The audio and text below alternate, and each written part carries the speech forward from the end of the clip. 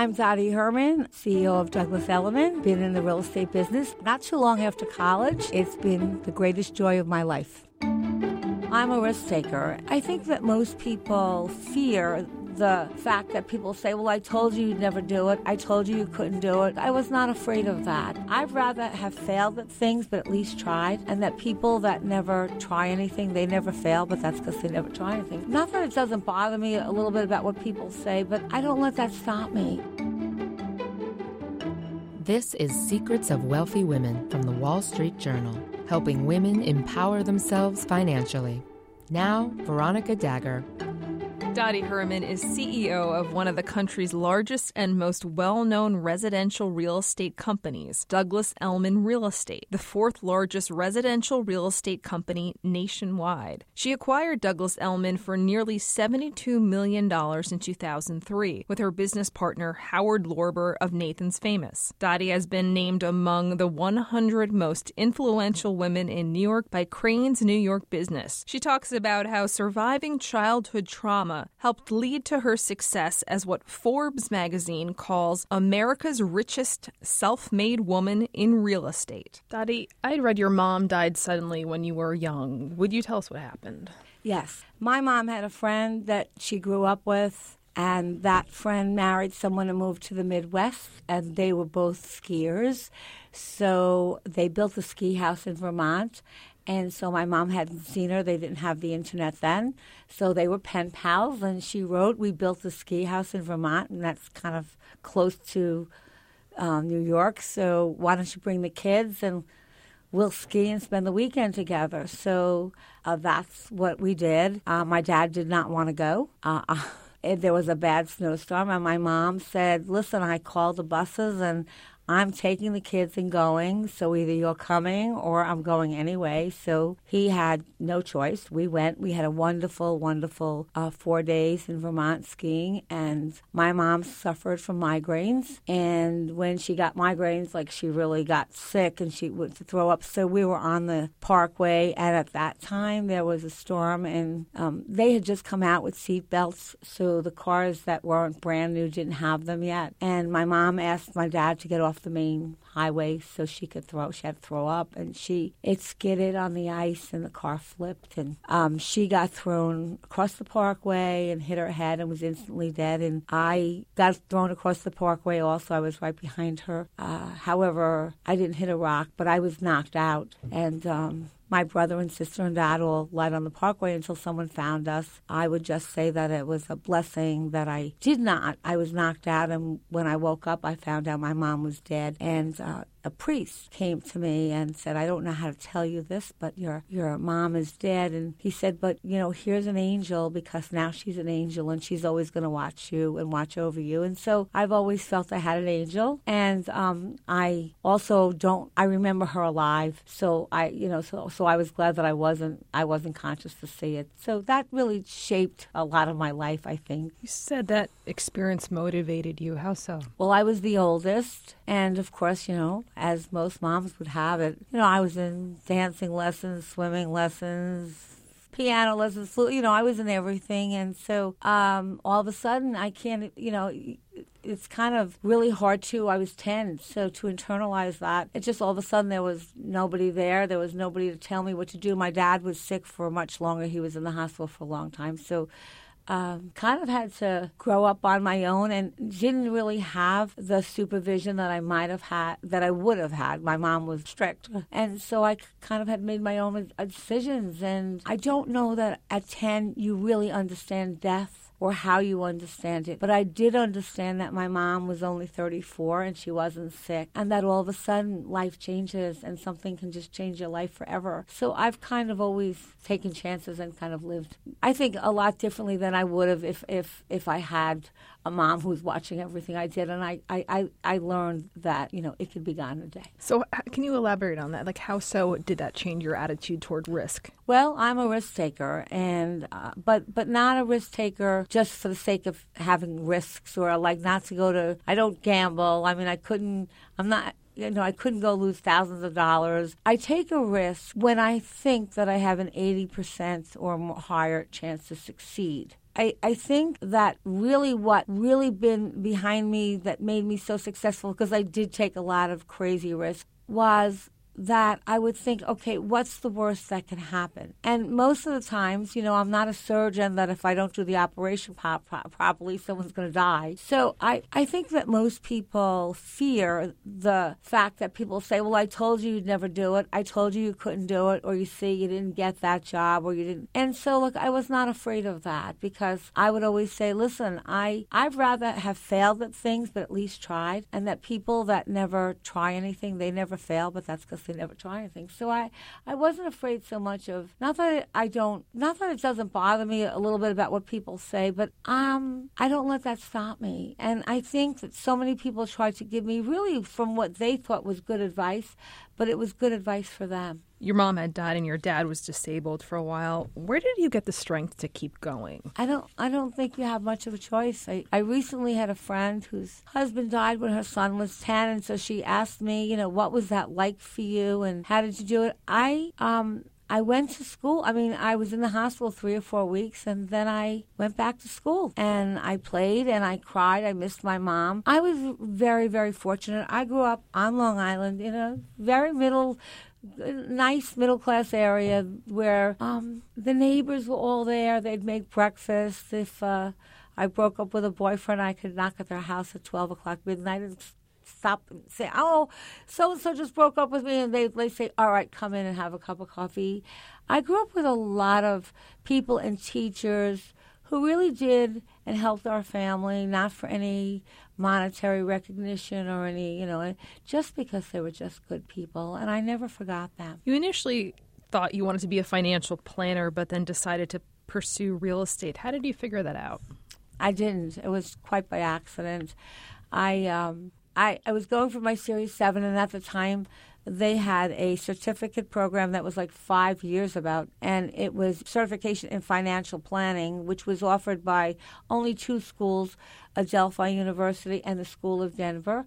So I was doing that at night, and I was doing real estate in the day, just not because I ever really wanted to do it, just somebody said, you should try that, and I needed a flexible schedule. And so it ended up that Merrill Lynch was coming into the real estate business. They decided to get multiple profit centers, so they were going to sell somebody a stock, then they had a bank, give them a mortgage, and then sell them a house. And so I had a professor and at Adelphi that would make us go to all the financial planning meetings instead of his class, because it was on the same day once a month. And I became active in financial planning. And when Merrill came into town, I went to them and I said, listen, I read in the book that you have to know the top to know how to get ahead, but I would really be great. And I have real estate background and I have finance background. And that's how it started. How did you get the confidence to go to them and say that? I was young. I really was young, and I wasn't afraid.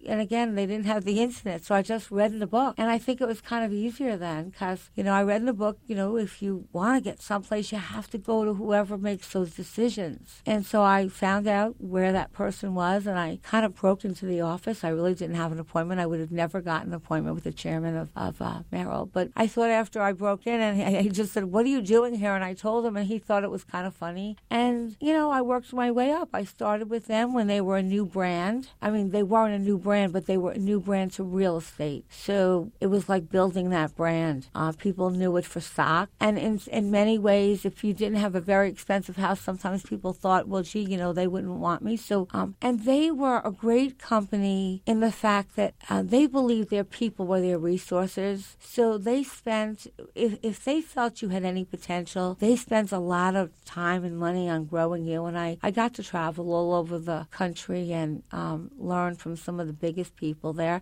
And so I was able, at a young age, I was in my 20s, to see real estate from a global aspect. And those days, and we're going back to like probably the late 80s, in those days, real estates weren't national. They were basically, local. You were in the civic association, your real estate was your name, and people kind of start kind of in a vacuum. So I was able to see it in a bigger way. And actually, I took their plan when they sold it, and their plan was great. It's just that the world wasn't ready. Sometimes you can have a great plan, but timing isn't right. And I implemented a lot of what I learned at Merrill in my own company. I read you became a mom at 19. How did that affect your career path? It was tough. It was really tough, but I was determined. I didn't have it easy, and I didn't have anyone really helping me. My mom wasn't alive, and so, I moved close to my dad so that he could help me out. But I was determined that I was never going to be, I had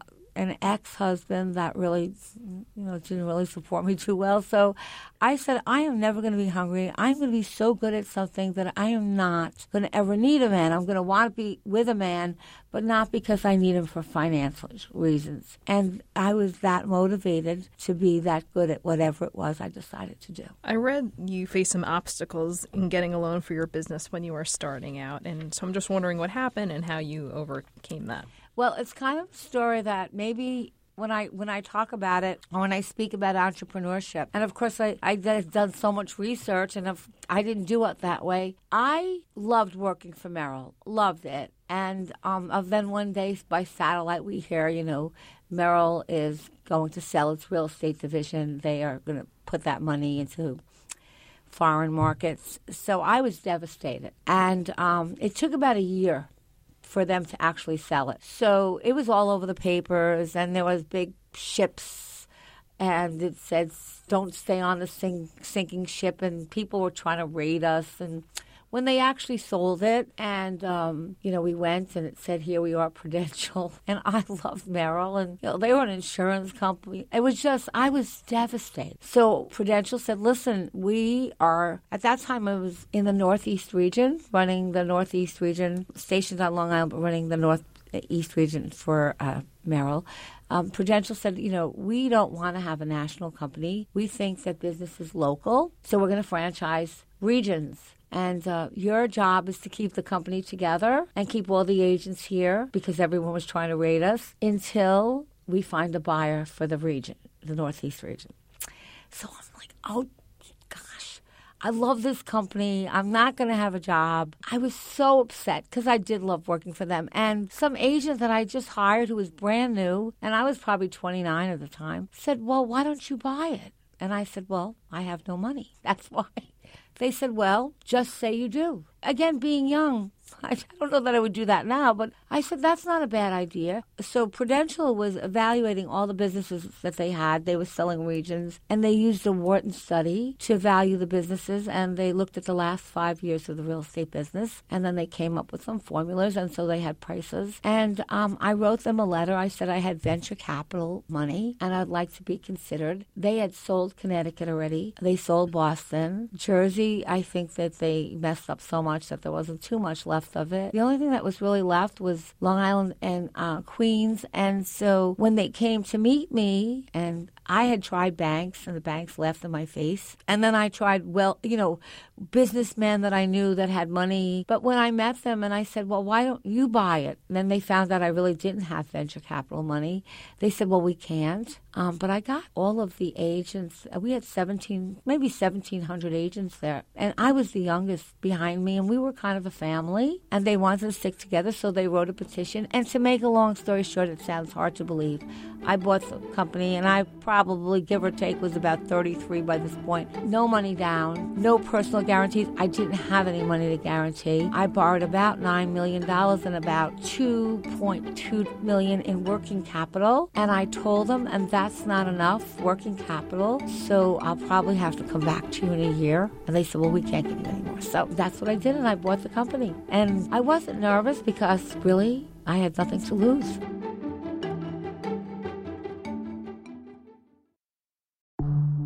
There's a new class of blockbuster drugs. Drugs like Ozempic. They're changing bodies. And all of a sudden, just the weight starts falling off. Fortunes. It just got too expensive. They're just bank breakers. And industries. There was a lot of excitement. There was a lot of skepticism. The impact of these drugs from business to health is just beginning. From the Journal, $1 Trillion Shot. Find it in the Journal feed wherever you get your podcasts. The Future of Everything from the Wall Street Journal.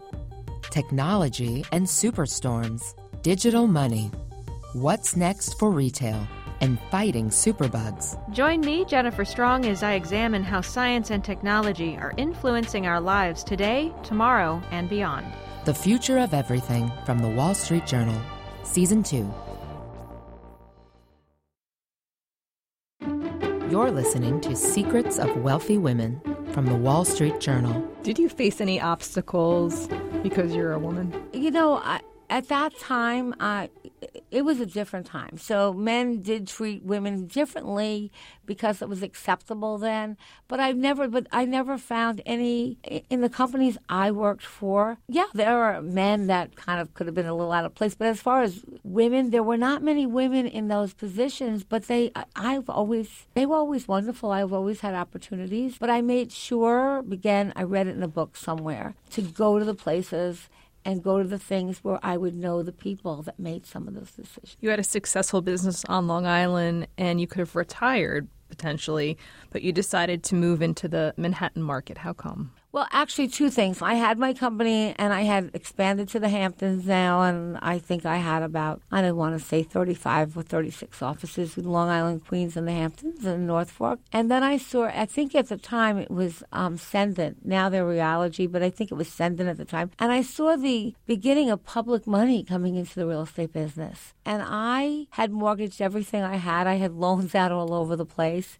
And I thought about it, and I'm like, I would have to tell sometimes the sales agents, don't cash the checks yet, but I'll be at the bank in one day. And so I thought, I don't know that I can compete with that. And that's when I talked to my attorney, and he introduced me to Howard Lorber, who is currently my partner. And to Howard, it was like no big deal. I mean, I just said, listen, I need to get this to the next level, and I don't have the capital. And if you help me, I promise you, if you don't want to be in this business, because it was nothing to him at the time. I said, I promise you, give me a year and I'll pay you back. And he did it for me. And we took the company, and maybe about a year and a half later, we were offered $30 million, which I don't believe my company was worth, but it was at the time that Sendon was really bidding up to buy. And I had offices in the same places they had Coldwell Bankers, so they wanted to combine them. And so that would have been, probably for me, after taxes, half of that, or something like $7 million or $8 million. And you're talking 20-something years ago, and I really never had anything much. And I went to Howard, who would have made he would have made a quick dollar. So I said, I don't want to sell the company. And he looked at me. He said, are you crazy? I think you're crazy. He said, look how much money you can make. I said, no, but no one has ever built a company from Montauk to Manhattan. Robert Moses built bridges. I want to build a company. And at the time, there was no company that stretched. There were the Hampton companies, there were the Manhattan companies, and there were Long Island companies. So he looked at me, and I have to say thank you to him, because he said, I think you're crazy, but if you want to do it, I'm with you. And that was that. What do women need to do to be successful in having their own business? I think first you have to be passionate about it. I also do think that I cared, and I don't say that, just to say the word. I mean, I really cared, because to build a company, and I had a big company. I mean, it's much, much bigger now, but it was always big. You can't do it alone. You can't. I don't care how good you are. If you don't have the right team and the right people behind you. So these people became part of me, part of the success of the company. I would involve them in everything. They knew everything that was going on. I would tell them the good and the bad. And even when I was working for Merrill and they said you have to close some offices, I would go to those offices and say, listen, they want me to close it. I'm going to try to find a way around it, but I just want you to know, so if you stick with me, or that you know ahead of time. So I was always, and I cared about them, and they cared about me, and they stuck with me through some very, very bad times. But at the same token, then I stuck with them when they had some bad times, and it was like a family.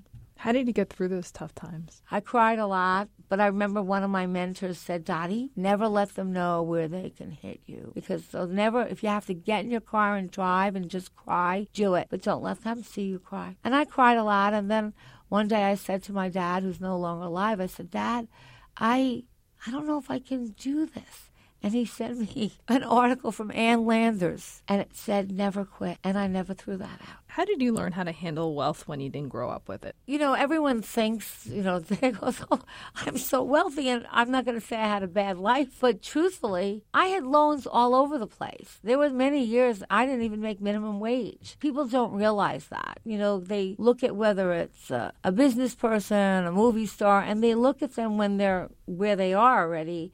They don't look at what it was like to get there. I, as I said to you before, I'm from Long Island. I love the beach. I couldn't go to the beach. I worked Sundays. I had loans all over. I took very little salary, and there were sometimes I couldn't take any. But I had a husband. I remarried, and I had a husband that, helped me out. They were tough, but I was determined. And my passion and my love.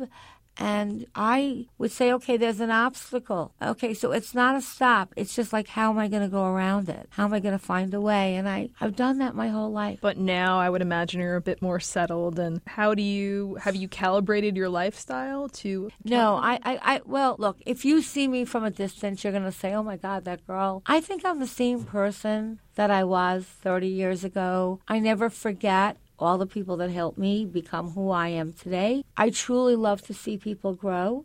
So I may be too much of a mentor. Sometimes there's times when I think, okay, you've tried enough and you should let it go. They're not going to do it. I got through the times because I loved what I did, and I also had all these people that depended on me, and so that's also a responsibility. If you think that you're going to be in any business, I don't care what it is, and not go through bad times, I think that's kind of not realistic. I heard you and your husband rarely see each other during the week, so I'm wondering, what advice do you have for other working couples? That's true, and that's since the city. I mean, because initially, when I was just on Long Island, of course I did, and my daughter was, when my daughter left for college, and then I didn't plan to be in the city. Initially, I planned to kind of oversee the company and leave the CEO that was currently running Douglas Elliman in place. And then Howard and I had a talk, and Howard's like, no, you can't. You have to. So once I had to let him go, I realized, just like when I opened up in the Hamptons, and I opened up in the Hamptons de novo, basically, to really be part of something or real estate, you have to be part of that community. And I realized I had to be there. So I rented an apartment. Initially, I since then obviously bought something, but I rented, and I would go back on weekends. I would go back on weekends and come back Monday morning early. I was married a long enough time, and I was lucky that I had a husband that allowed me to follow my dream. I just had a chat with somebody who works for me, and she said, I really want to do this, and my husband isn't going to want me to do it. And I said, well, he's really not going to have a choice, because if you really want to do this career thing and you don't, you're going to resent him. And so either way, he'll lose. So he's better off letting you, and if it works, it works. But it does take its toll. It's really not easy. I think when I was younger, I thought, oh, you can have it all. You can have a great marriage. You can be a great mom. You can be a great businesswoman and still have some energy left. I think that's really very difficult, unless, I didn't have the money for nannies and all that help at the time. But I think if you have to have a supportive family or spouse, and you have to give and take. So, you have to kind of know, hey, my kids need a little more now. It's kind of a balancing act. And I talk to women all the time, because especially women who don't have support systems, I think it's really tough for them. And I really want to help encourage them on. And it is a balancing act. And women are always feeling, I don't know any women that don't feel torn. So it's kind of, one of those things that you just have to deal with and know when you have to give. And hopefully you have employers, that give you a little leeway, so that when you need to do certain things, like I always tell anybody who works for me, when your kids are sick, fine, don't come in. If it's a snowstorm, since my mom died in a car accident like that, do not drive. And if they're home for some reason and they're not sick, you can bring them in. What's your number one tip for people who are negotiating to buy a home? Know the market, because especially the market we're in now, we're in a tight market, and there's not a lot of inventory.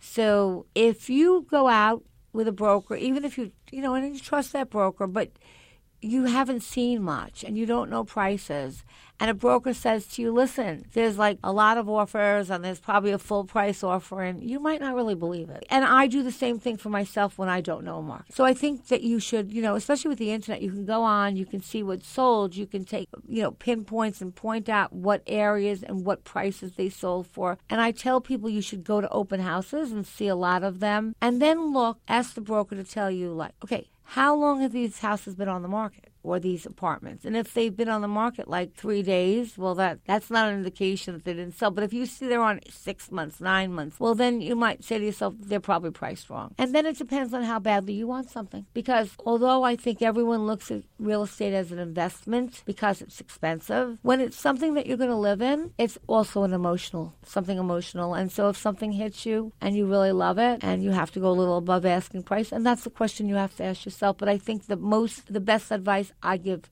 buyers is to know the market, so when the broker says it's good, and you got to act quick, because if you wait long, it'll be gone. And I tell sellers, since most sellers think their house is always the best, you should go to houses that are on the market that are your competition and see what other buyers are going to be seeing when they see your house, and then try to step back and be realistic and see how your house fits in. What's your outlook for the expensive real estate markets in New York and New Jersey, so the high-end market? There's a lot of talk about that, and of course, and I've read in the papers, it's slowed down. And here's what I think, and again, I'm going to give you an opinion. I don't think anyone has green leaves, and I do tarot cards, but I'm not going to do them here. I think that because the savvy investors really came out in New York well before everybody else. I would say on the radio sometimes, when everybody's buying, not that you shouldn't buy, but the deals happen before that. So I think a lot of people bought 2 or 3 years ago in the new developments, and they're closing now. I think that with all that's going on in the world, and it's kind of unstable, I think that and don't forget, a lot of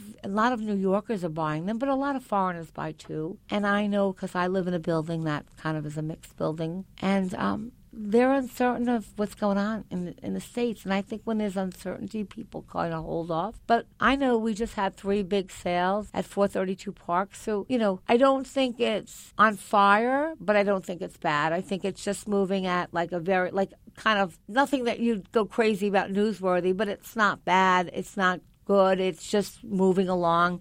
And everything is about price, but people still love New York, and I don't think that's going to change. If you could buy a home anywhere in the United States, where would you buy? That's hard, because I'd like to get out of New York once in a while, have a second place. But I would say, I think New York, and again, I didn't grow up here, and I didn't think that I would ever say this, because I'd always say, listen, I love the beach. And I think New York, the world could learn a lesson from New York. I think New York is a great place. People live on top of each other. There's every language and every economic part of life, and people are so different, and yet they make it work. And I think the world could learn from them. Time now for your secrets.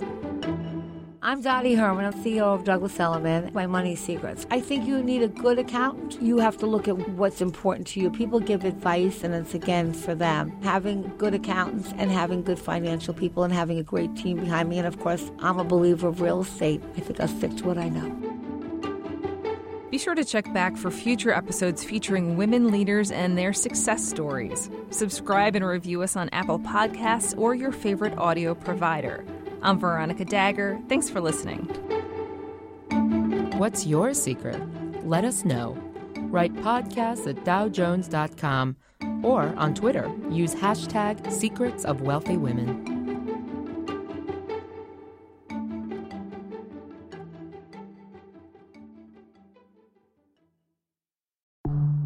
There's a new class of blockbuster drugs. Drugs like Ozempic.